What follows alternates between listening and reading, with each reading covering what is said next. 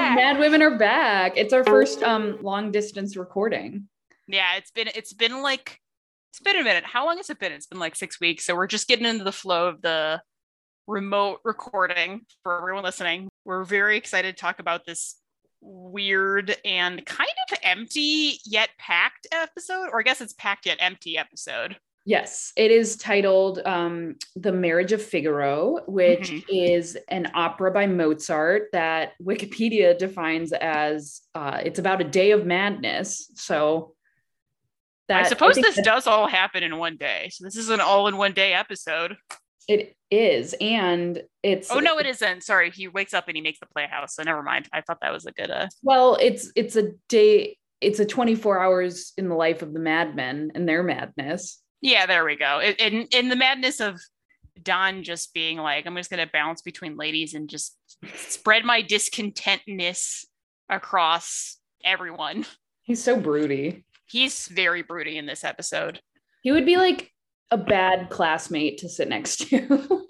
Yeah, he's such a bummer. Like, did you see, like, seriously, him looking out at that train? I was like, Jesus Christ, he'd be a tough hang. But we'll get to the train. Let's start with the first shot of this episode, which was an ad, like aptly shot ad of an old car, right? And it just says lemon, right? And I feel like this whole ad becomes like a really big recurring part of the episode, really. Yeah.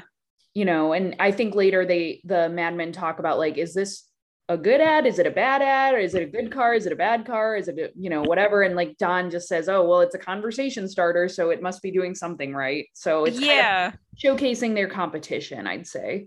Yeah, I definitely, first of all, wanted to know more, like, was that the first time, not that they used humor, but that like advertisements used like actually a self-deprecating humor? Like, was that the first time that happened? Because it did seem like it was really surprising to a lot of people. And they made a point to show actually in that first scene that like the train conductor thought it was really amusing. It was like, hey, look at... Yeah, so it was clearly getting people's attention.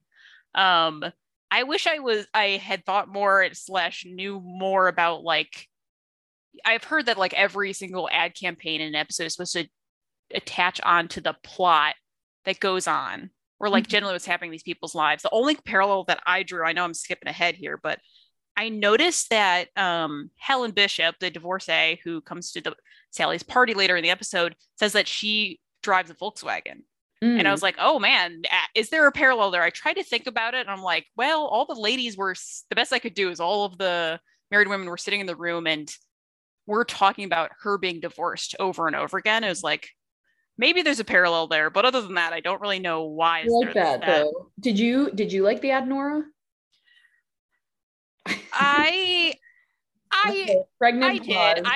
I think I do. I think I would rather them be on, like, someone be honest. Like, you get this kind of, for my understanding of that is you get this for kind of like the look and the feel of it, not for its attributes. It's like not a checklist. It's actually like generally like the feel of the car, and it's a lemon, but it's a lemon you love, whatever that means. But I actually really liked it. Too, it was simple, it was clean. I feel like a lot of ads in the 50s were very like illustrative and busy, and then now we're moving into like the 60s and it's like simplicity. Yeah, simplicity and sparse and like kind of like, yeah, a little bit more modern in that way, and again, just not like bland. Maybe it did make me kind of want to drive a Volkswagen, I'll be honest. So I guess it worked on me. You just want to be Helen, right? We all want to be Helen. We all want to be Helen. She's a badass in this episode. So Don's looking at the paper, which is why we have the ad as the first shot, and then this dude named Larry comes up and is like, Dick Whitman, and this is like kind of one of the first or second breadcrumbs of like Don's second identity, right? Yeah. And for those who haven't seen the whole show, or like, I remember when I first saw it, I was like, wait, what? Because we've not had any crumbs. Like, obviously Dick Whitman will be a much bigger thing later on, but now was like the like his medal from being in the war, Oh, was the name on the medal? I think, well, it said Don Draper, but like, oh, of course. Yeah. It's just like, you don't it's a hint, but then the different name was like kind of jarring. I remember when I first Yes. I first saw this. I was going to say my favorite quote was from Larry, actually, in this episode. Really? Yeah, it's just really stupid. And he was just like talking to Don, and he was like, I see you haven't filled out. You must be a bachelor. Like, okay. It's kind of, yeah, it's like, okay, I must be single because I didn't get like chunky and happy. He seemed like such a jolly guy. Like he was just like so happy to see him. And at first I was kind of like, wait, weird. How would he know this person? Because again, I know I'm zooming forward for hopefully listeners have, spoiler alert, if someone has not seen the show, stop listening now. But zooming ahead, he doesn't know anyone when he gets into the army. And then the only person he knows, he accidentally blows up. So I was like, who could this person be that he knows? But I was like, oh, they're talking about like bunks. They're trained together. And then it made me realize he trained with a bunch of people. Yeah. So it's not only his family and the people he grew up with, he trained with a bunch of people who are in the world. And then it kind of went bigger and made me realize how kind of bold and kind of like naive this plan is to just be like, get a new life. Yeah. Is for him. He's gotten really lucky so far that he didn't change his appearance at all. He didn't dye his hair. He didn't like change that much about himself. He has the same face. It just like kind of, I don't know why. It just like really shocked me on this viewing that a guy could just walk through the train and be like, oh, Dick Whitman. Like if Betty was there, he would just be done for. Like it just was really surprising to me to think about. But yeah, you could definitely not like do this today. It's just like wild, like Don/Dick, you just dot your I's and cross your T's, buddy. But like, you know, he seemed kind of worried, but also you got away clean. I don't know why too, but like watching this episode made me realize like Don takes the train every day to Manhattan, which feels like a lot. And I know later that changes, but it just, I didn't think about that until this watch, that he's just like, he's a suburb boy, you know? Yeah, it definitely hit me as well that he was just like, there's a part at the end where he's on the train and then like the train conductor comes up and clips his ticket, puts him in the back. And I was like, oh man, he's having that experience every day. It's like it sort of humbles him to me in a weird way that he like, he's on the train all the time, but also again, more visibility, more chance to be seen by people. Absolutely. To be seen by people who he's fucked, that's not his wife, or someone who knows him as Dick. So he's living too many lives to keep it up, but he's going strong right now. He's a wild guy. But any other thoughts before moving on? No, I think that was pretty much it at that point. And then we kind of move on to move on to the bro posse. Oh God, the elevator. The toxic bros. Toxic bros. Yeah, Peter returns from his honeymoon, which we decided was the worst honeymoon ever because it was 2 weeks in Niagara Falls. Yes. I have to say, my opinion after seeing this scene. So Pete, I'm sure you're about to say it. I was going to ask you if you thought he was attractive in this episode. No, it's not actually that. I will circle back to that. But this actually does color things, what I'm about to say, though, so probably not. He won't talk about the dirty details of what he's done on his honeymoon to anyone. And he keeps on saying like really lame stuff like, she was lying there and we never left the room, ... And all the guys are like, boo, this is lame. And then I'm like, did Pete not fuck on his honeymoon? I think Pete might not have, he did, but I don't think they went as strong as I thought initially. I thought he was like, something's changed. I'm like, I feel like he doesn't have that many stories to tell. No, but later there's like a line that's like, oh, the ring is like catnip, you know? That is true, but they said that about him like flirting with other ladies. So at least my idea that this time was like, I don't know if, I know Trudy and him are in love, but I kind of felt like maybe there wasn't a ton going on there. Like, I don't know. This time I just really got the vibe of like, maybe he didn't have that much to say, or also maybe he's like fronting. He like doesn't have, he's not as like sexually adventurous as he tells everyone to be cool, and he didn't have anything to say. I know I'm really dwelling on this point, but like it really struck me this time. I was like, Pete, you're a liar. This is kind of jumping ahead as well, but it's like in the similar vein as like the most shocking part of this episode to me was like when Pete is talking to Don and he's like, Trudy is funnier than I thought, you know? And then he like calls him later to ask him what he wants for dinner, and he's like, ribeye with butter in the pan, you know? And he's just like, oh my God, there's gonna be dinner at my house. And I'm like, he's like, ice cream. Shit. Whoa. I was like, you don't even know this person. Like, it blows my mind, you know? It's so true that when he said that, he's like, oh my God, there's gonna be dinner waiting at home for me. I'm like, oh yeah, you guys never lived together? Because and like you probably didn't. That's probably is that the first time they had sex on their honeymoon? I was like, that's definitely the first time. Like, it's just all of it blew my mind, honestly, how much he didn't know about it. And then immediately he's flirted with Peggy, and it's upsetting. It's like borderline an arranged marriage situation. Like, that's what it feels like. It really feels like those vibes. But I know, again, it's jumping ahead, but I just thought it was so funny when he was just like, he's like, ribeye, ice cream. And then he like hangs up the phone. And he's like, whoa, ice cream. Like, I'm going to get that dinner. He's so excited that like his mommy's going to make him food. God. So sad. Yeah. And I'm like, whatever. Well, anyway, the boys are awful. Like, I just wrote, Harry is a big eye roll. Yes. He's a big eye roll. Harry is so awful. Like, the whole show. He's so awful. And it's funny that at the beginning, he's kind of posed as like, he's the good guy of all of the guys. He's married. Okay. And then that falls off real quick. But I remember the first couple episodes, he's the only good guy, which is so sad. But I also wrote this down. I don't know if he said it or anyone else did. Actually, two things. One is I actually kind of liked Harry's joke where he's like saying about like, Pete's like, oh, I'm not going to say anything. Like, they were saying about like heavenly, like we're being too heavenly bodies or some kind of religious stuff. And then Harry just goes, so a lot of missionary. And that makes me laugh every time, which is really sad. It's a big groan, but that one makes me laugh. No, I'm glad it made you laugh. He's such an ass. I know, you should be ashamed of me. He's such an ass. And then he also said like, the honeymooner is something like the honeymooner is home without his roe, like dried herring. I was like, wait, what? And then I was like, oh, he's a fish without eggs and he's dried up because he fucked so much. Like, what? What is that line? Like, I've never had that line enter my brain. I know I'm swearing a bunch on this one, but that's what happens when you have a cider and a half for me. But God. Yeah, it's honestly was very embarrassing. He was trying to be cool. They were all trying to be cool. It didn't work. They went to a meeting where no one knew what it was happening. Although I skipped over the most important part is the chicken, the racist welcome home thing, which is like such a weird, terrible. Like, I don't know what the fuck this was.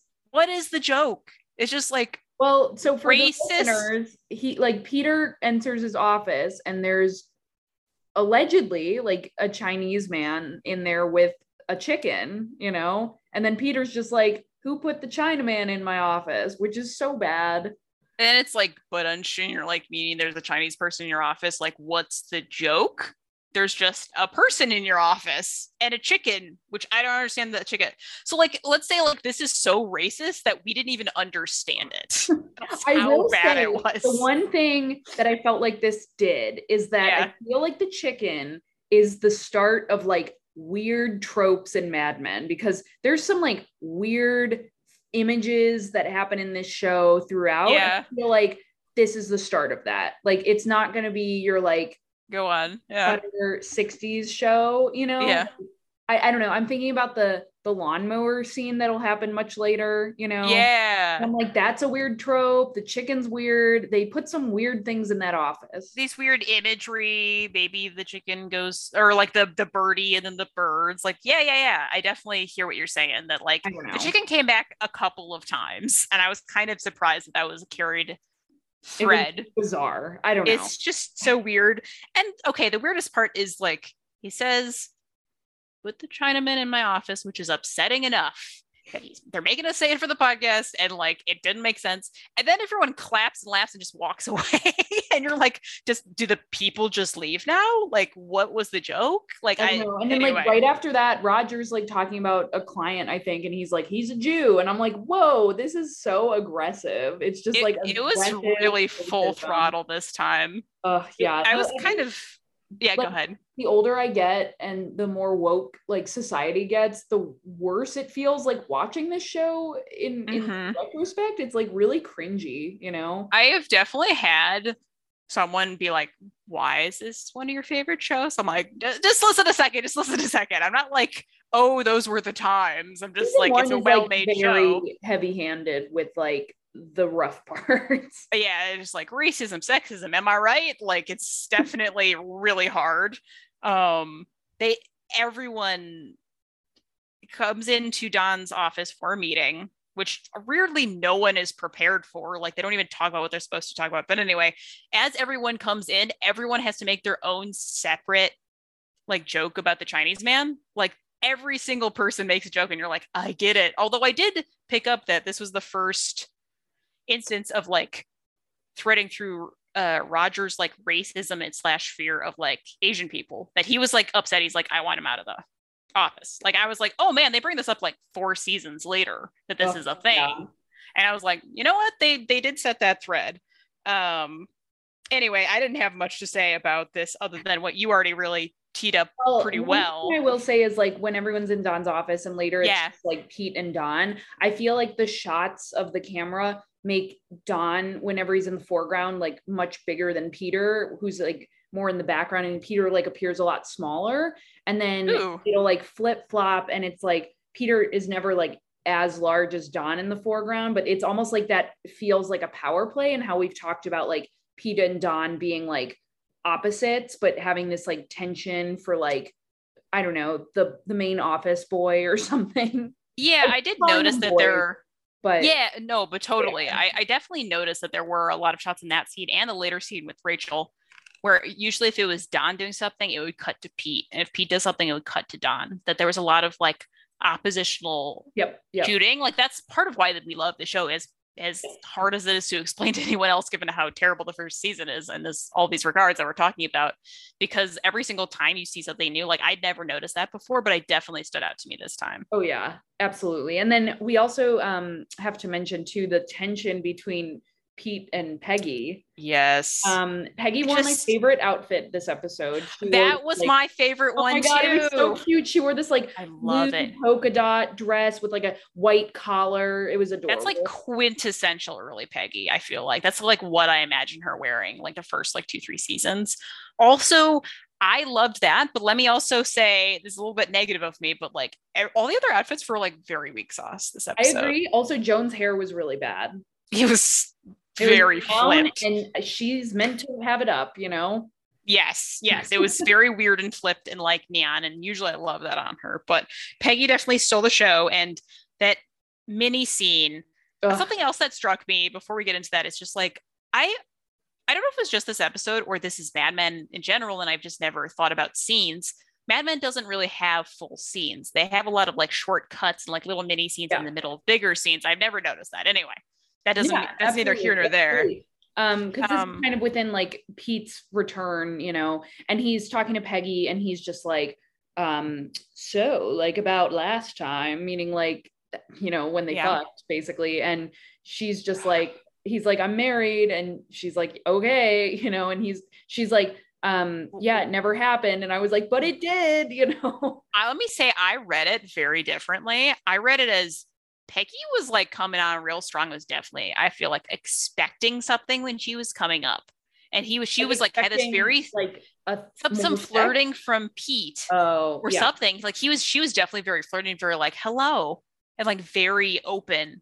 And then Pete, like, this is terrible to say, maybe this was because my unfortunate like somewhat time alliance with Pete, but like, or attraction to Pete, I don't want to say alliance, but like I was kind of on Pete's side, that I was like, Peggy, you're being a little obvious. Like, you got to like keep it down low. And he's like, come on, I'm married. And I was like, I don't completely disagree with him there, but seeing her have her happy face, and you can see her face that she realizes that she was wrong. And then she's like, I will not fucking change my face in front of this man. I will remain smiling and act casual. I feel like maybe I intuited that all in her face, but I was like, oh, Peggy.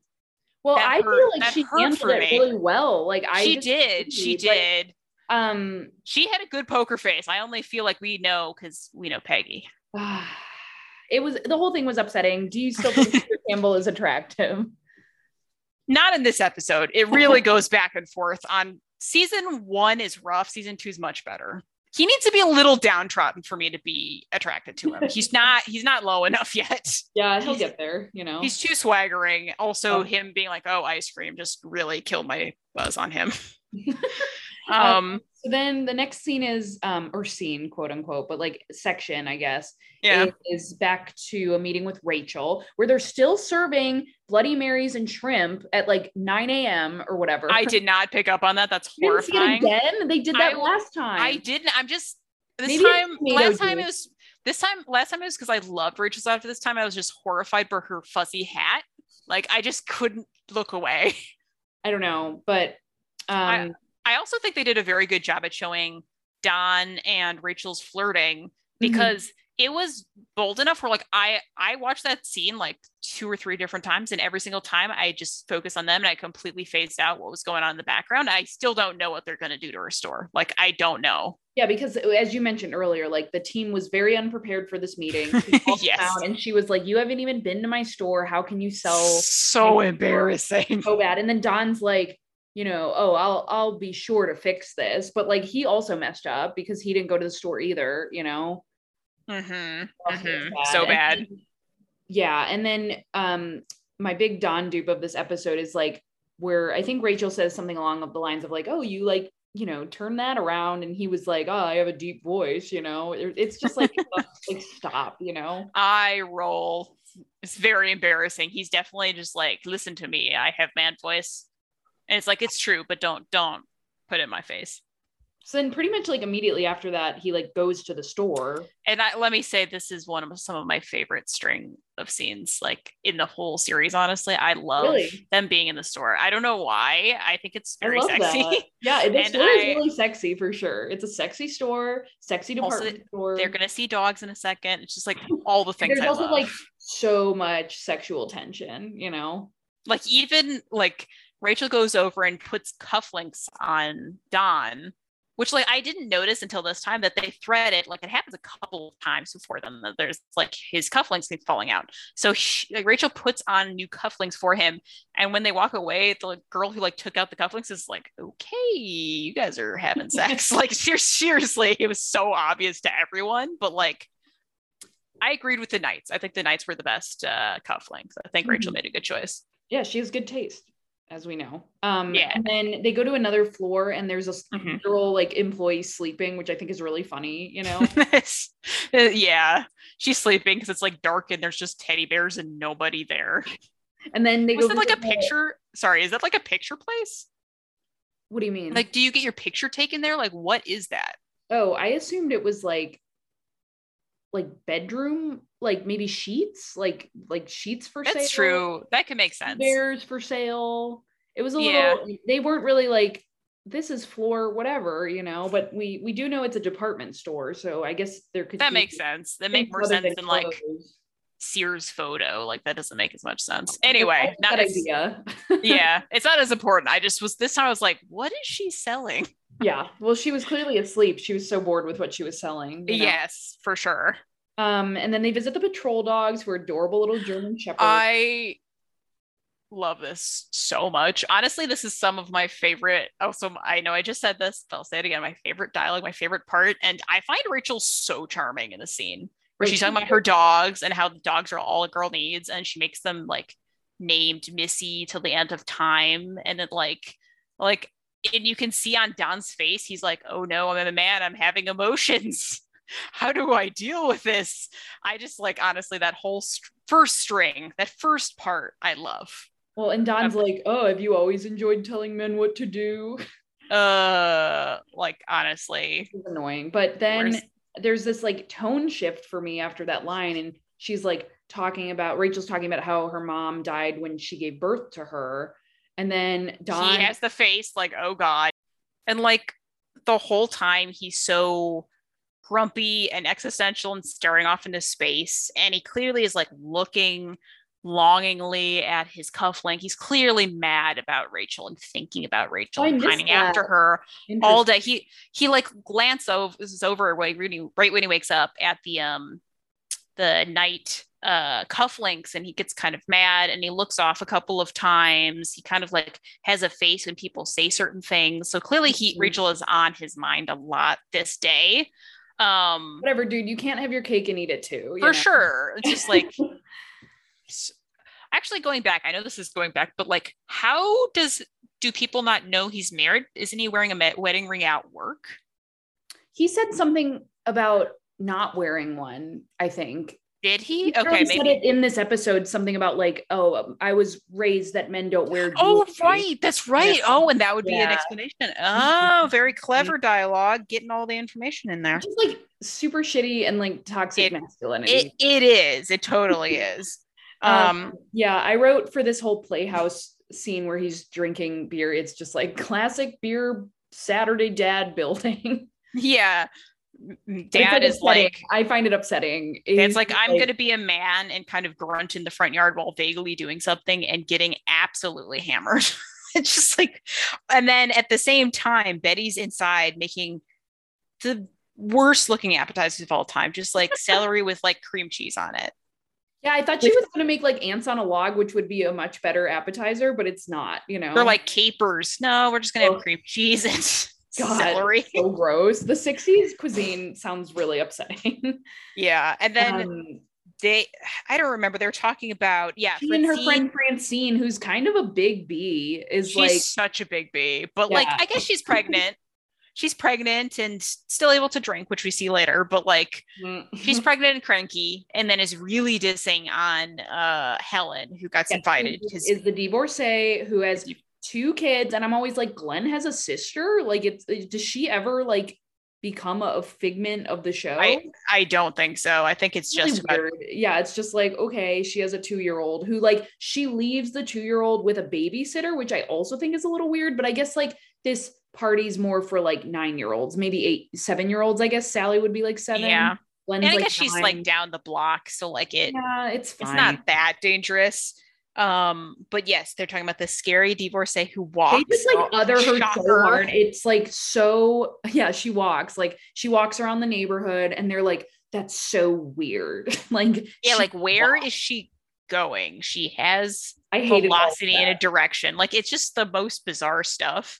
And then I like to take aimless walks. Like, why is that such a weird thing? You know, because like, do all their husbands have like a leash on them? It's just bizarre that like no one thought to do that. And it's like such a minor display of independence, but it's like so important to them. Like it's just very interesting to see that as this show of independence. And then Francine goes, it's not even her being a big bee, it's her being just weird that like she's like, look at that man, with Don admittedly being disturbingly attractive with his white shirt on. And he's like a playhouse and he looks really hot, but like she then later, which is even worse, is like it's so weird for being such a big bee. And Don's like, oh, I'm gonna take a shower, and then Francine is like, do you want some company? And I'm like, what the fuck? And Betty's like, oh, you're bad. You're like, no, she wants to have sex with your husband and you should kick her out immediately. Like, it's just understand that at all. It's just such a weird move, but also I guess at some level it's like admiring what she has. Like she has it all.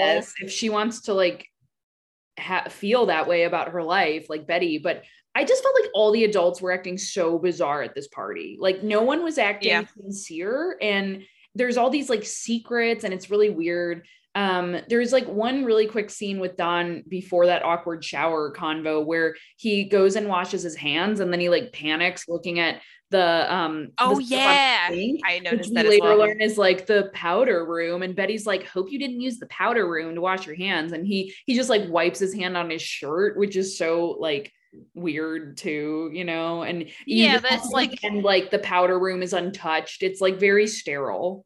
Very sterile and like fake.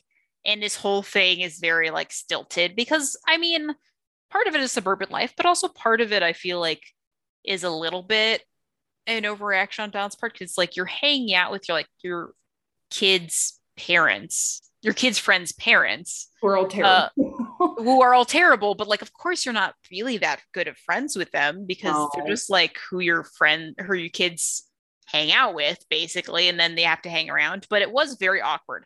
Part of the reason why they may be acting weird, probably not, but they do make a point to linger for like 20 seconds on beginning of the scene on Betty pouring so much alcohol into this big goblet. I was like, I'm like, gonna get wasted at this party. It's like half a bottle of hard liquor, and she just like 2 seconds of a spray of like bubbly water. And it's so comical, and you're like, oh man. And then she just gives a big drink of it to super pregnant Francine. So and they're drinking juleps, which sounds very refreshing. It does. They said they didn't get a clown, which I didn't catch the first time around. And now they didn't get a clown, and they're like, oh, he got hired off Broadway. And they're like, oh, is he in that one where they sing or something? I was like, what is this dialogue? What are they talking about? They must be referencing something. So when you said that just now, I'm like, is that like a low key like gay reference? I don't know. Maybe not. I don't know. That's a reference to something. It definitely very innuendoed. I didn't understand. Yeah, I was like, I'm glad there's not a clown, because clowns are fucking scary. So yeah, everyone seemed very disappointed. All the adults were like, oh, you didn't get that clown. And I was like, what? I laughed really hard at this, even though it was kind of sad and serious. There's this one guy who's like talking to Don, and it's very clear that they're like not really friends, and he's just like, we've got it all, and Don is just like, yep, this is it, and I'm like, I wrote that down as my favorite quote. Actually, I liked that a lot. It was like it was a little bit on the nose, but it was very much like, is that all there is? Like the main part of the episode, like the thrust of like that we have it all, and it is kind of nothing. It's kind of like the whole purpose of the series in my mind. I was like, yeah, you just did it in 2 lines. So I thought that was really good. And also the way Don says, yep, that's it. It's just so funny. He's just like, yep, this fucking sucks. I feel like that really characterizes him, though. Like you said, it's like sets him up that like that's who he is the whole time. Like he's so unsatisfied. It's really the like to the heart of who his problem, basically his big struggle. Like it was very to the point, and I agree that like the way he delivered that line was very, very funny. And like slightly before that, not to backtrack, but he had a thing happen to him, which I'm sure you've had happen to you with people you don't know that well, where this married couple he clearly is not that good of friends with, was like, I know you do advertising. We saw this ad we liked that has like a plane in it. That one was cute. Did you do that one? And he's like, I don't know what you're talking about. I'm sure you've had that with writing. I've definitely had that with my own stuff, where like someone's like, I read this article about this thing you don't do at all that is tangentially related. I'm like, I have nothing to say, and I can tell you're trying to connect with me. I was just like, oh, poor Don. I do feel bad for him in this moment. Because like, what is he supposed to say? Honestly. And then there's just like an annoying, like minor anti-vax dad in the room too. She's like, oh, like my son has polio and his dad didn't want him to get the vaccine. It's like, okay. Uh-huh. Yeah, is upset. Well, actually, I read that as he was mad about the vaccine because his kid got polio, and then the vaccine came out. Because the vaccine would have come out relatively recently, I think. There was some line where he was like, the dad was skeptical about like getting his kid vaccinated. Yeah, I guess I kind of thought it was the dad was, not that this is really a rabbit hole to go down, but the dad was mad that the vaccine came out after the kid got polio. But like, maybe I misread it. Maybe I'm like too in the times of the present day. I know. Like for a moment, I was like, oh God, this is too real. This is too real. My great aunt who lived in this era said that when the polio vaccine came out, everyone was in line to get it. They were like, let's get this vaccine. So that your interpretation sounds like a little more on the nose for the time. That's so interesting that like it was such a different perception. Although I guess COVID. Okay, never mind. I'm not going to say. You don't have to go there. You know, I don't want to go there. We're going to get like fucking banned. I totally just like read that through my 2022 lens, but yeah, and it was kind of interesting. Like they were saying like, oh, your kid is fine, and the mom's like, my kid's not fine. My kid's in crutches. Like he can tell, and it was like very sad and like kind of. That was a time where that happened. That just like was wild to think of. You know. Go science, right? Go science. And then I have my next line on my notes. Creepy Glenn, all caps. Creepy Glenn. We meet Creepy Glenn and his badass mom. We love Helen. Why does she have such a creepy kid? You know, just such a messed up kid who's going to end up being a serial killer. But like, so when we meet Helen and Glenn, Helen is like walking in with pants and everybody else is wearing dresses. All the ladies. Shocking. Her collar is popped. She is a badass. I love the pop collar. And I like that she's like, I'm just going to come with like Christmas paper. And like everyone loses their shit because she wrapped her gift with Christmas paper. But she's like, dude, I just moved. And I was like, you go. Shocking. And everyone is like, she's so weird, you know? So funny. And this is right around the time that Helen mentions that she has Volkswagen, which ties back to the lemon ad, whatever that means. Very good connection. Then Francine's husband makes like a pass at her and she calls him out on it, which was excellent. Oh, so good. So good. And then Don awkwardly creeps and films them. And then they're just like, hi. Just and Don like is like being a voyeur and like films this other couple kissing too. And it's just like very weird. He films them for too long. Like it's very weird. Yeah. And he's like, I'm thinking of the black-haired lady that I kissed yesterday. And he's like very upset. Like if the couple he was filming were actually married or if they were like two adults at the party making out in public. I didn't know that either. I think it's the former, but like I think so. Like it was so obvious, you know? Yeah, he was just like filming them. They didn't even notice. But like, yes, I found that very, very weird. He's just walking around filming things because he just feels disconnected from this whole life that is like the gold standard. I don't know. Everyone's acting so weird. Then like Betty has a moment of like sympathizing with Helen and Helen's making like her friends laugh. But then later, like Helen's standing next to Don and smoking a cigarette, gasp. And then one of her friends is like, look, and like then she like sends Don away because I'm like, are you serious? Like nothing is happening, you know? Yeah, everyone's like, oh my god, gonna snatch up your man. There's just like, let's just say that I wrote bitchiness scene equals love, but the bitchiness is like out of control because they are so threatened by the idea of Helen. It's really interesting to see all the little things. Like they just cannot handle the walking. They interrogate the walking so much. She says like, Einstein did it. Everyone's like, ooh, they make a face. And before that, like one of the women, she was talking about, Helen's talking about Glenn, and one of the women's like, oh, like, or she was saying like my ex-husband, and they go, oh, is that Glenn's father?